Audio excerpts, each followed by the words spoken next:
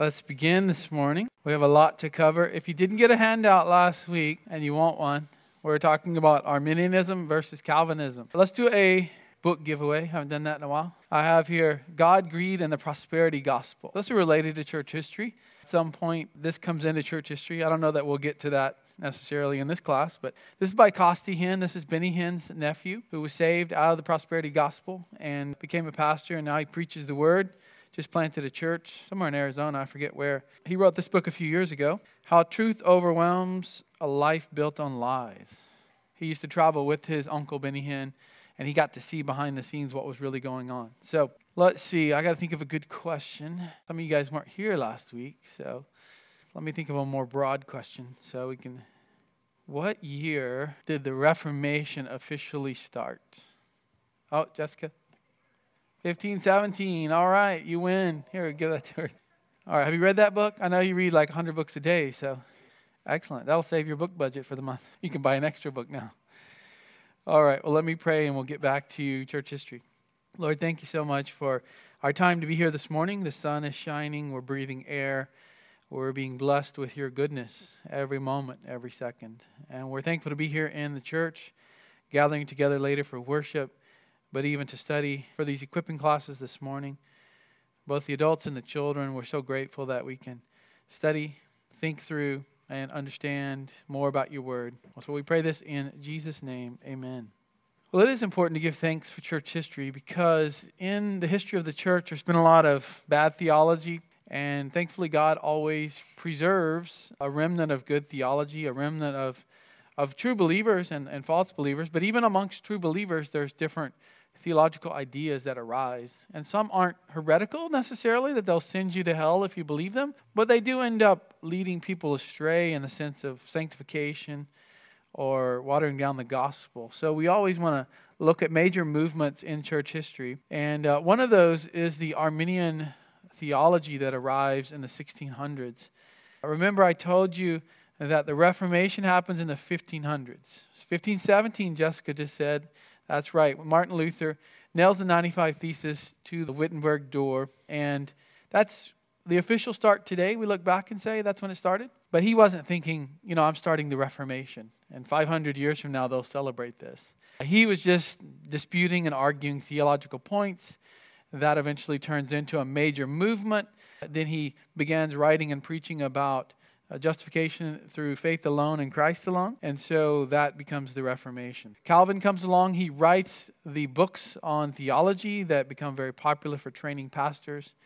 And so in the 1500s, I said last week, you're either going to be more of the Lutheran Reformed bent Protestant or the Calvin Zwingli Reformed Protestant method, or you might say arm of the Reformation. So there's two big arms, Luther and his followers, Calvin and Zwingli and their followers.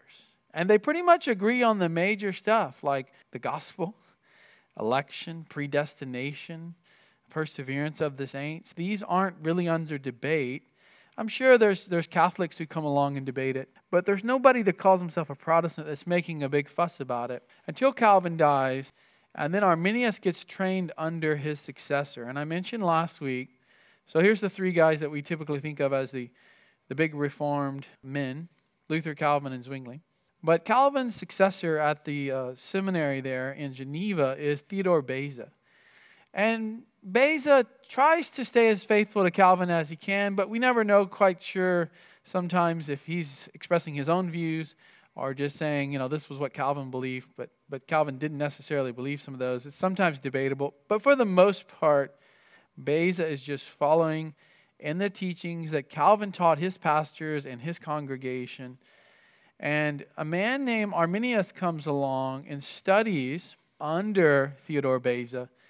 And when he leaves, this is always how it happens, because you go to a conservative seminary, you agree with it. And then when you leave, some people, like, who was the guy that went to Master's Seminary, and then later he wrote some books, got famous, and now he's really woke, and he writes some books. Then he just up and leaves his church, says he's going on the mission field, but doesn't.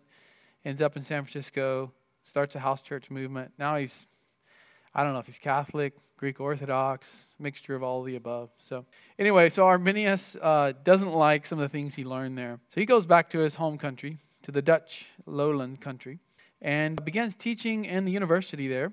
But he was teaching his own view on many of these issues of salvation. Nobody's making a big fuss because it's just a few college students. But then those college students graduate and they become pastors, some of them. And now it becomes an issue because the Spanish have been attacking and trying to take this country, the country of the Dutch, and today we would just say Holland, but they're trying to take over that. And they had signed a truce, a treaty, and that gave them about 12 years roughly of peace before the fighting started again. But the Dutch government is very concerned that the Arminians will side with the Spanish. So now it becomes political, and eventually they call a large group together of pastors and theologians. Here it is, the Synod of Dort. And the Synod of Dort is various pastors from around Europe, mostly from the Dutch countries, but also from Geneva, also a few from England as well. And the issue at stake is what Arminius taught. So he taught these 5 points. Before there were the 5 points of Calvinism, there was the 5 points of Arminianism. And his followers were zealous about these points. So they said, no, total depravity is not in the Bible. That man is able to exercise faith of his own ability. Secondly, irresistible grace is not in the Bible. They said God's grace can be rejected. They said that limited atonement, or what we would call particular redemption, is not taught in the Bible. That was intended for all people. Fourthly, they said that unconditional election is not taught in the Bible, particularly predestination, we might say another word for it. That it's conditional. It's really about God seeing the future and not so much about God choosing of his own free will. And then lastly, they said that saints don't persevere in the faith. Believers can lose their salvation. So this was upsetting churches, upsetting some Christians, and the government even was a bit upset. So they held this Synod of Dort. They examined Arminius' teachings, and they found them to be against the Bible. They didn't declare them heretics necessarily. They didn't burn them at the stake. They just said, you can't teach this anymore because this is upsetting people, upsetting churches, upsetting the teaching that we've had as a country, they said, since the Reformation. The Arminian pastors eventually said they wouldn't stop, and so they kicked them out of the country, and they took their teaching elsewhere. But again, no one is necessarily promoting this on a broad level until the English pick it up much later, late 1600s, early 1700s. It becomes very popular. They export it to America. And what does America do with everything?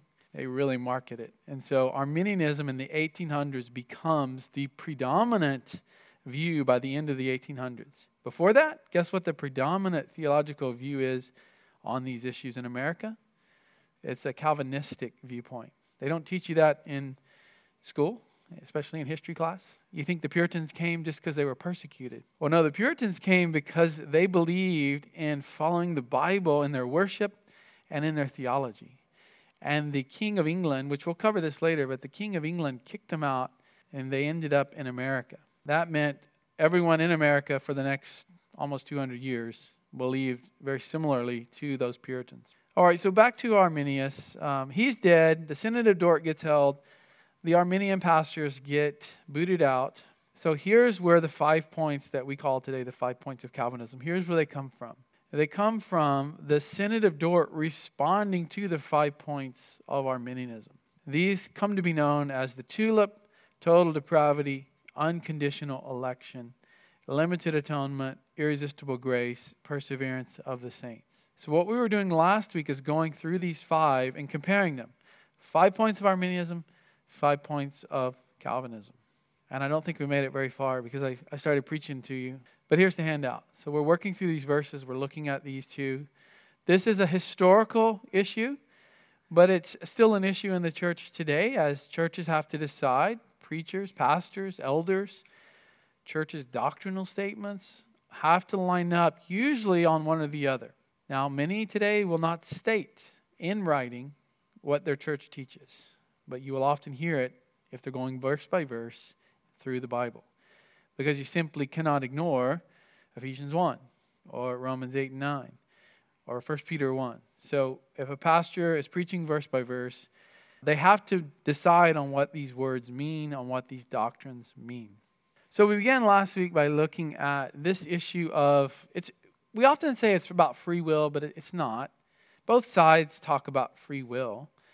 It's really about the ability of a person before they're saved to make the first step towards God, towards salvation. And so the Arminian says that sin does not control man's will, that he's more along the lines of someone who's sick and nearsighted, but he still has the ability to obey. He still has the ability to repent, believe. He does not need to be regenerated by God in order to believe the gospel. So this is man's ability at a natural state. In a natural state. Yes, the Arminian says he's affected by sin, but not so badly that he can't make the first move, that he can't make the first step. He's just sick in his bed, and a sick person can still get up. They can still go eat. They can still go to the restroom. All these things that a person can do. Well, the Calvinistic view, the view that was the common view up until Arminius' followers started teaching a different view, is that sin controls every part of man, including his heart, his mind, and his will. So yes, there is a free will, but it's bound. We'll see this in Romans 6. It's bound. There is a limit to the person's will because it's bound by sin.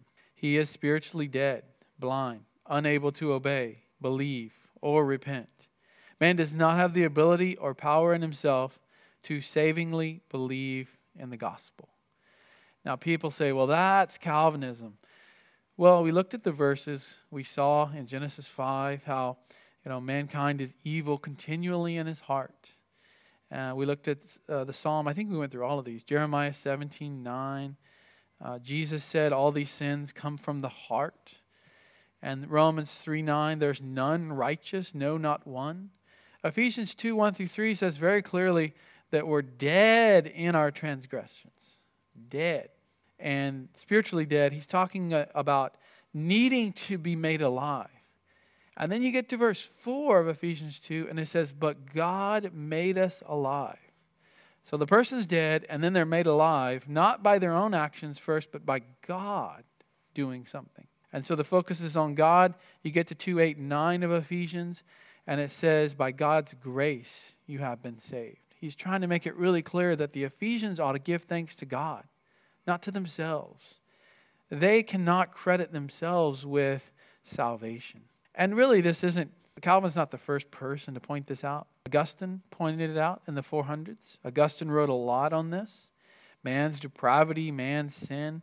Catholic Church will often refer to original sin. It's better just to think of it as inherited sin nature. We're born with an inherited sin nature, and that makes us a totally depraved person. Totally is not, in historical speech, it's not meaning that you're doing all the sin you can all the time. Total means whole. The whole person.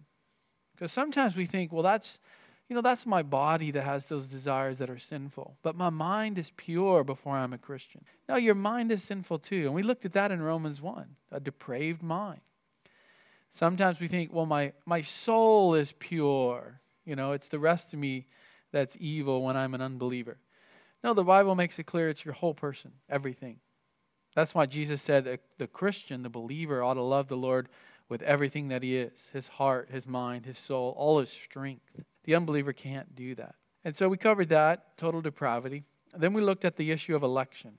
And I think we almost got through election, but I'll read both these boxes here. The Arminian view is that God chose the elect on the basis of their foreseen faith, by seeing from eternity past that they would respond to his call. Their election is thus determined by God seeing what man would do, and God responds to that. They do not deny the word election is in the Bible. You cannot deny the word election is there. Sometimes Christians today will try to do that. They'll try to say, I don't believe in election. Well, if you're a Christian, you do, if you believe the Bible, because there it is. And I had this conversation when we first moved here to plant a church. A guy was coming by to do some work on the house. What kind of church are you planting, he asked. And he's a Christian, very zealous, he said. And I said, well, we're planting a Bible church. And he said, oh, I think I've heard about you guys. Y'all believe in predestination. And I said, well, of course we do. It's in the Bible. And he says, no, it's not in the Bible. I don't believe that. And I said, well, let's sit down and have a Bible study. So we spent about an hour doing a Bible study. I guess he had plenty of time to sit there on the back porch. And we looked at Ephesians 1 and we looked at Romans 8 and 9. He said, okay, it's there. Election's there. But it's not what you think it means, he said.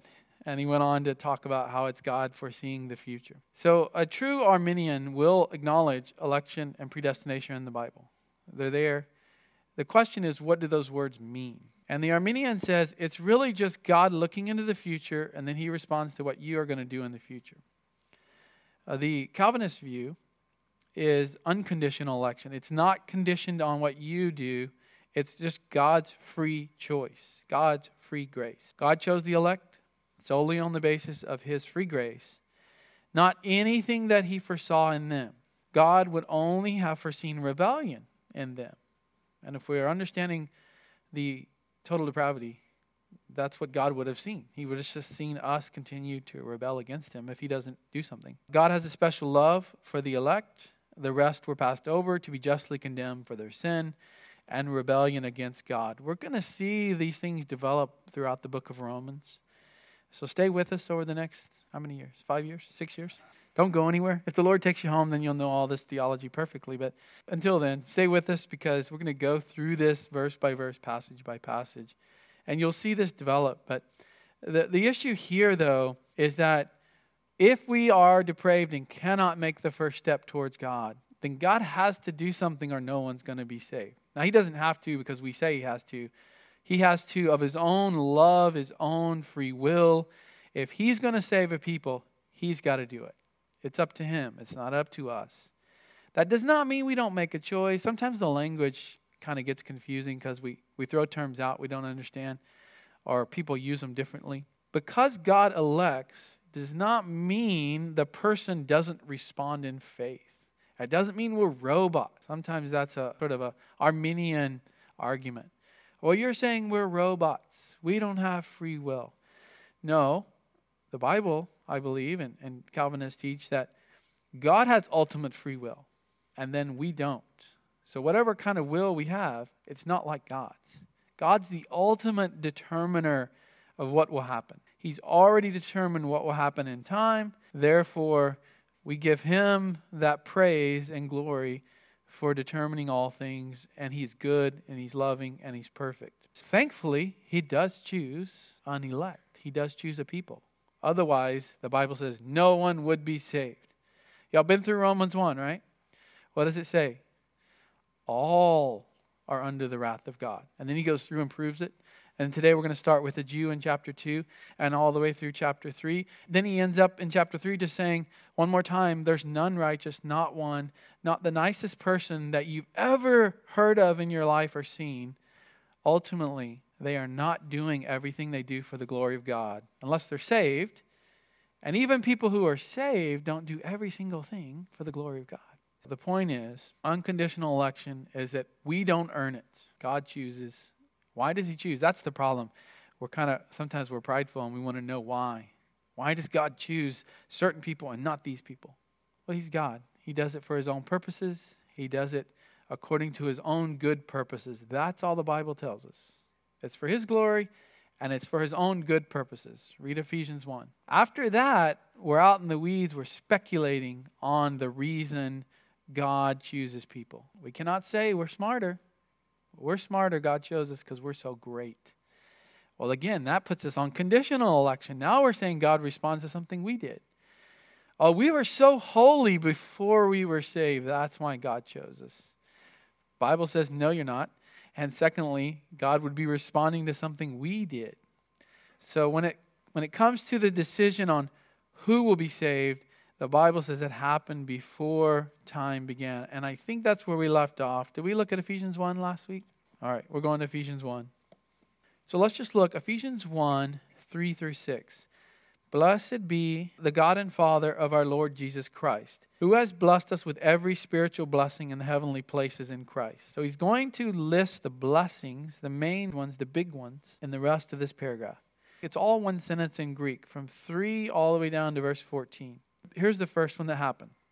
Just as he chose us, that's election. He chose us to be in Christ before the foundation of the world, that we would be holy and blameless before him. So he chose us. That's what he did. The ultimate goal of that choosing is to bring about a holy people. They're blameless before God at the judgment. Why did he do it? It says, in love, he predestined us to adoption as sons through Jesus Christ to himself, according to the kind intention of his will. A lot of people want to talk about human free will. That's the main thing that philosophers want to talk about. That's what people are most concerned about today. My will, my desires. This talks about God's will. What about God's free will? Does God have free will? Yes, of course. Is God's free will greater than our free will? Yes. Thankfully, because it says it was according to his will that he saved us to the praise of his glory. So that's the purpose, to praise him, to glorify him. Verse 7, in him we have redemption. So now he goes into the purchase through the blood of Christ of these same people that God elected. And then he finishes out the paragraph talking about the Holy Spirit sealing and preserving the same group that God elected, Christ came to redeem. Now also let's go to 2 Thessalonians 2:13. These are the main verses in this handout. This does not cover every single possible verse that would touch on these doctrines. To do that, I do have a document that I've just been accumulating these verses over the years, but we would be here for weeks if we covered every verse. So we're looking at 2 Thessalonians 2:13. But we should always give thanks to God for you, brethren, beloved by the Lord, because God has chosen. Really, the Greek word is elected. God has chosen. That's the same thing as elected, but it's more straightforward when we just say elected you from the beginning for salvation. And then if we continue on, let's look at 1 Peter 1:2. So Peter here is writing to all the Christians throughout this certain part of the world, Pontus, Galatia, Cappadocia, Asia, Bithynia, who are chosen. So how are they chosen? According to the foreknowledge of God the Father, by the sanctifying work of the Spirit, to obey Jesus Christ, to be sprinkled with his blood. Now, foreknowledge in English can throw us off a bit. We can say, well, there it is. God looked forward in time. Well, if you get into that word, that's not what it means. It means, and we see this again in Romans 8. Let's go back to Romans 8:28. What it means is a very close, loving relationship. In other words, the idea is out of his love, he chose. Out of his loving relationship with the person in his view, in his decree, that he will create in the future, he chose. So we're looking at 8:28. And notice it's the same group all the way through here. And we know that God causes all things to work for good to those who love God, to those who are called according to his purpose. So God has a purpose for calling people. It's a good purpose. And who are these people? Verse 29, for those whom he foreknew. There's the idea of the foreknowledge again. And if you study out the words here, you should always do word studies on things like this. In the New Testament, you'll find word like knew being used for Joseph did not know Eve in that way before Jesus was born. He did not know her. Adam knew Eve and they had a son. She became pregnant. The idea is a close, intimate relationship. So if you foreknow the close, intimate relationship, it's not a knowledge in the brain that he's talking about, but he's for loving. He's for deciding to love, in other words. The word know kind of throws us off in English. We just think of knowledge. But sometimes know, especially in the ancient world, is one of a close relationship. God determined ahead of time that he would love a certain people. Then he elected them, it says, in the next step. He set them aside. He chose them. And then it goes on to say, he calls them in time. That's when he divinely calls them to come to faith. Those people are justified. Those people are glorified. Same group all the way through. All right, is that all the verses? Yeah, unconditional. So that's kind of covering what we looked at last week. Those are the two different views. Now, I only have verses for the Calvinist side. You know, an Arminian might say, well, there are verses to support our view. Really, there's not a lot you can put on the other side. There are only verses that attempt to show objections to the ones on the Calvinist side. People say John 3:16. Well, it doesn't actually say in John 3:16 that God responds to our first steps, that God looks forward in time. John 3:16 is typically brought up to show, look, Christ died for the whole world, everybody, therefore God must therefore choose everybody. Well, that doesn't really work. The whole meaning of election gets destroyed at that point. So we don't really have time to go through all the objections. That's probably more of a systematic theology class. But I understand those objections are out there. I understand that people bring those up. And that's fine. We can probably talk about those when we have a lot more time to do so. I might bring up a few objections along the way, though. All right, let's get to limited atonement. So this is really better a discussion of redemption. Atonement, the word limited, it kind of throws us around. Just think of the question, who did Christ come to give his sacrifice for? Okay, that's the real question. It's not about limiting God. It's not about trying to decide who God has already chosen. The question is, for whom did Christ come to the earth to sacrifice himself for? Who did that pay for? What was the intent? The Arminian says it's very universal. It's very general. He died equally for all men. He paid a provisional price. That's the key word there. Provisional price that made salvation possible, another key word, for all, but guaranteed it for none. So look at what they're saying. They're saying it's provisional. It's there, but it may not be used. It's provided, and it's possible, it might happen, but it doesn't actually guarantee it for anyone. The Calvinist view, what Calvin taught, what I think Luther taught, some argue Luther didn't teach this. It's pretty clear Calvin did, and following all through the Puritans all the way until Spurgeon, Martin Lloyd-Jones, Sproul today, or recently MacArthur, John Piper. Christ died especially for the elect, and he paid a definite price for them that guaranteed their salvation. So it's very definite. It was a transaction that occurred, and it guaranteed. That's the key thing. Sometimes people get into debates about the number of people Christ died for. How many will be saved? And who are we to say that people won't be saved? No, the question is, who did Christ come to die for? Whatever the Bible says, that's what I want to believe. And how I do evangelism is informed by that, but I still have to do evangelism. So we'll talk about evangelism when we come around to it in a moment. But Christ died especially for the elect. Let's look at John 6. I recently heard a great session on this at the Shepherd's Conference. And I wish I had time to go through all of that. Mike Riccardi did a breakout on definite atonement and the Trinity. John 6:35. Got to get there myself. Jesus said, I'm the bread of life. He who comes to me will not hunger. He who believes in me will never thirst. But I said to you that you have seen me and yet do not believe. So there's some who believe and there's some who do not believe. But the ones who come to him know that they will receive salvation. In other words, he's saying, I'm going to purchase it. It's already been paid for. That's the idea. It hasn't happened yet.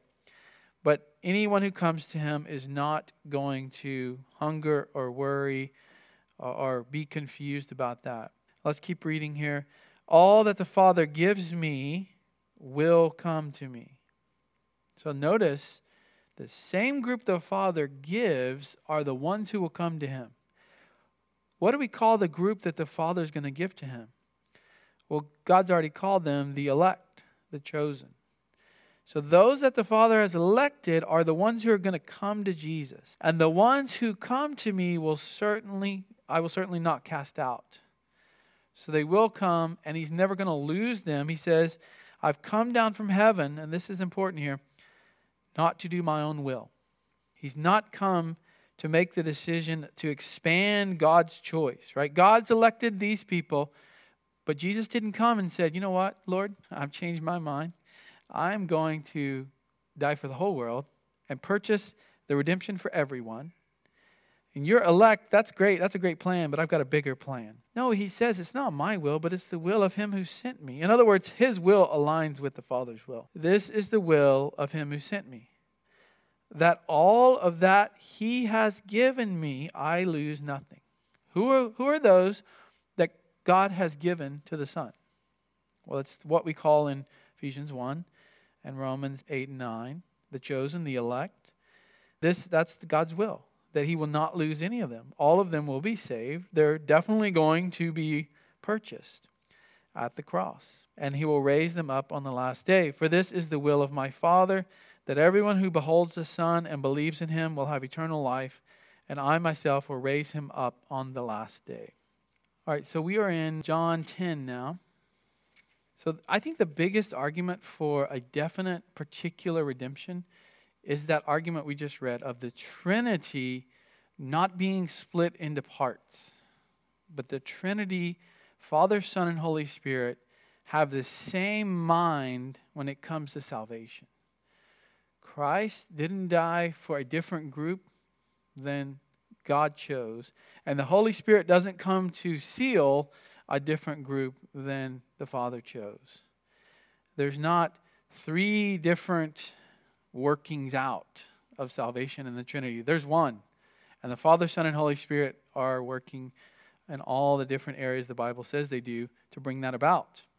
Mike Riccardi made a good point. He said, when it comes to the creation of the world, we know that the Father was participating, the Holy Spirit was participating, the Son was participating. All of the Trinity is there participating in the creation of the world. And how many worlds do we get? One, not three worlds, right?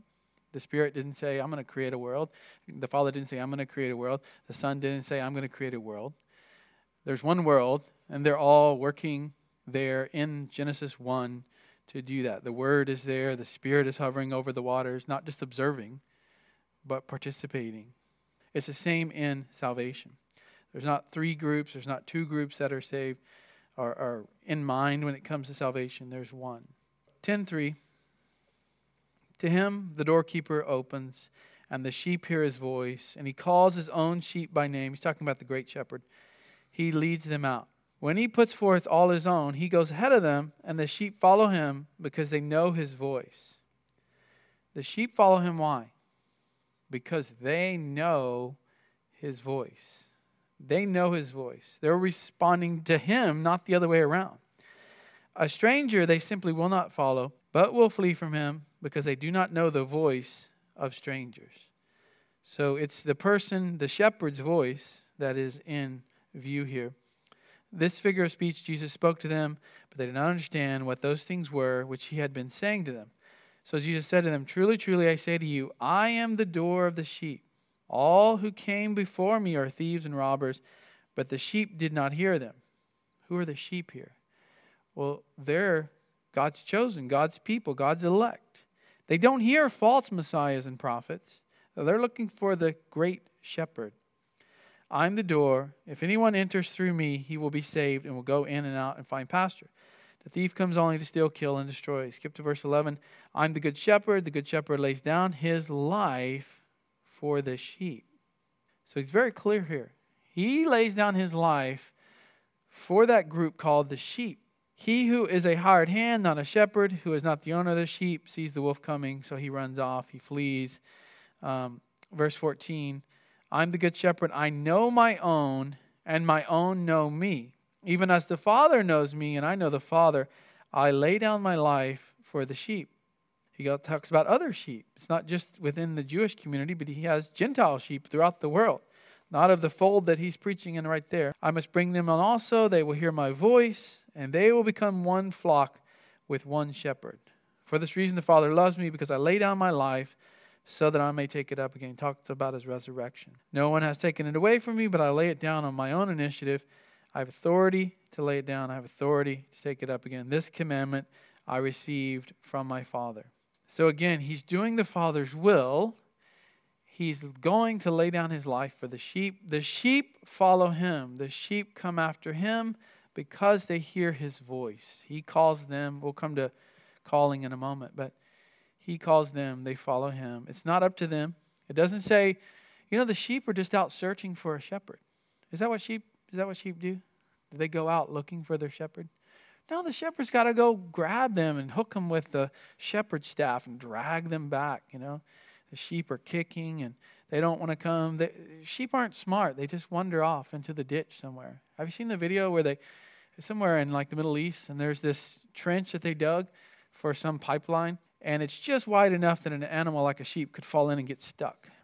Sheep falls in. These guys are there. They finally get the sheep out.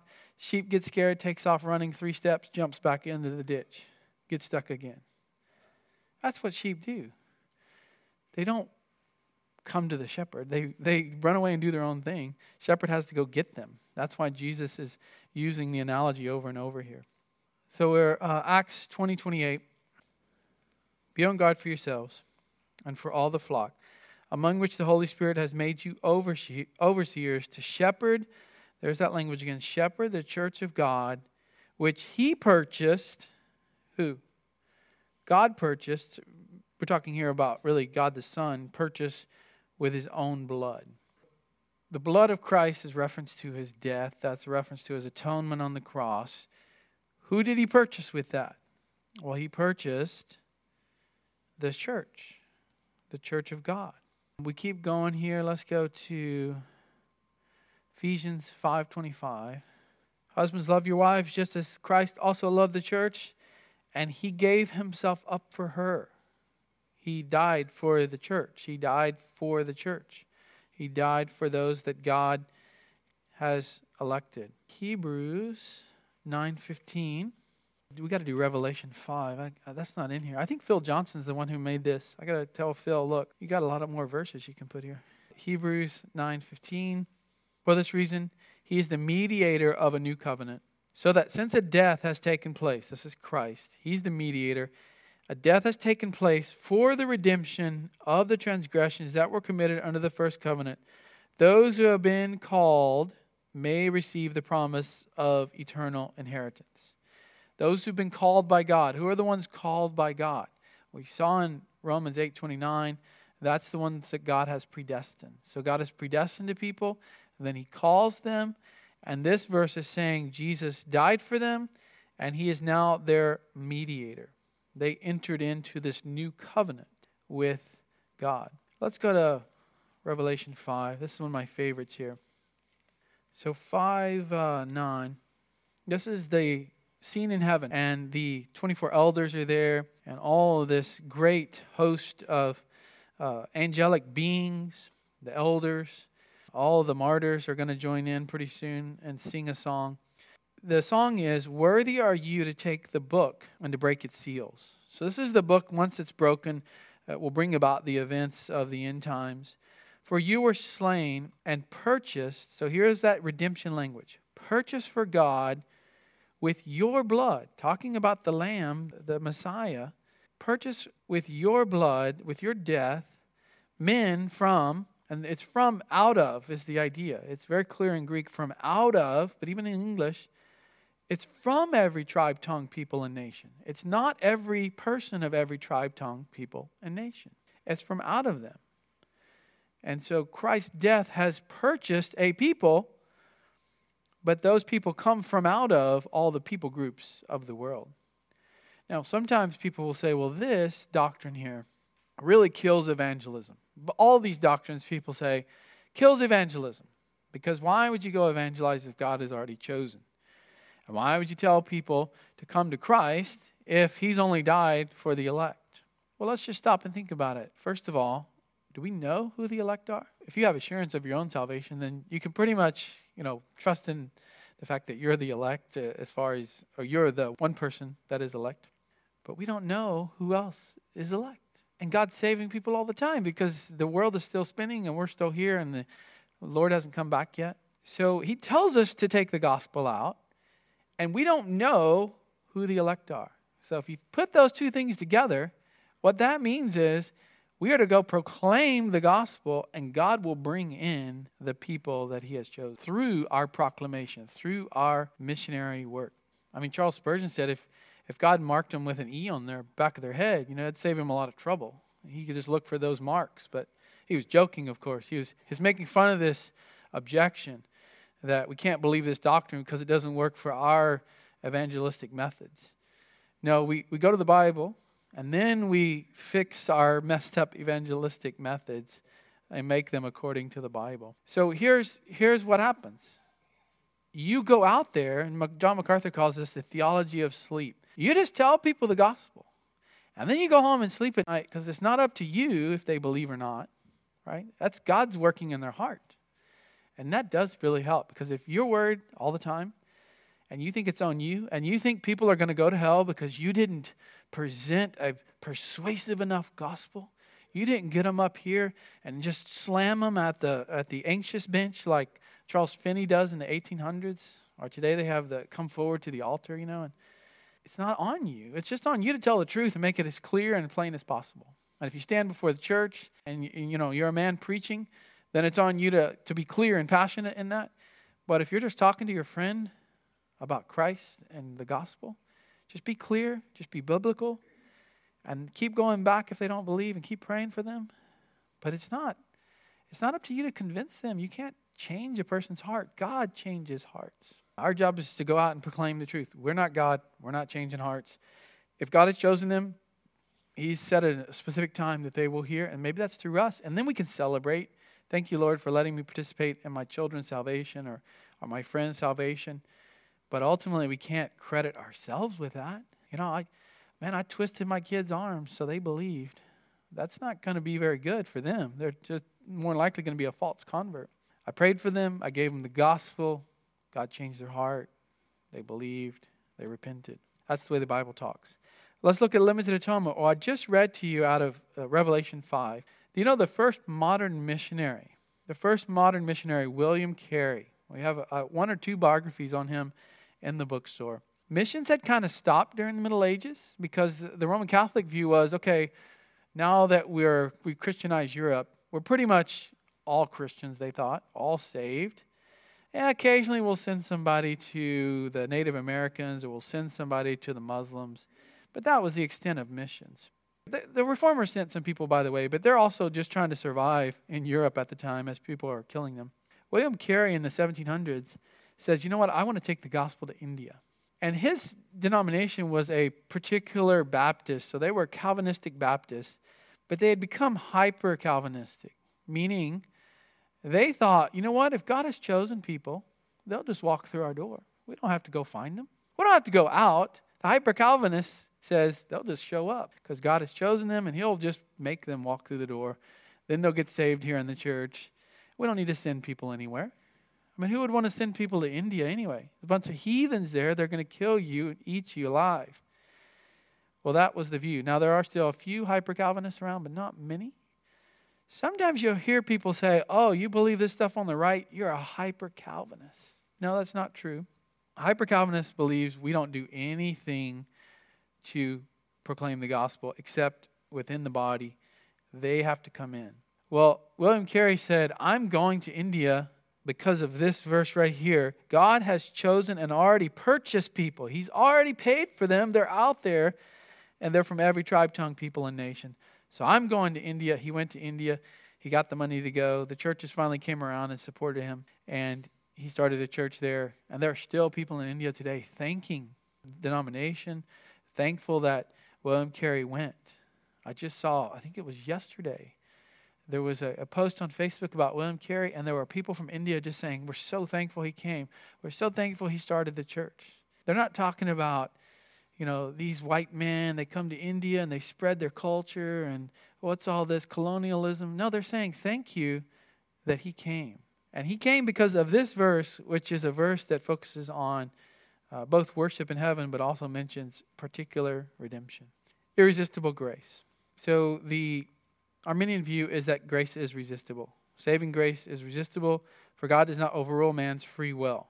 Man is born again after he believes. God's grace can be, and often is, thwarted by man. I think the confusion here is that we know people who hear the gospel and they don't believe. And so we sometimes think, well, God's grace was thwarted. That's not the kind of grace that we're talking about here. Let's look at the irresistible grace on the right. The Calvinist view, saving grace is irresistible, for the Holy Spirit is invincible and intervenes in man's heart. While an outward general call to salvation is made to everyone who hears the gospel, the Holy Spirit extends to the elect a special inward call that inevitably brings them to salvation. So we have to distinguish between what goes out and what goes on in the heart. Those are two different things. Jesus said, many are called, but few are what? Chosen. He's saying there's two different groups.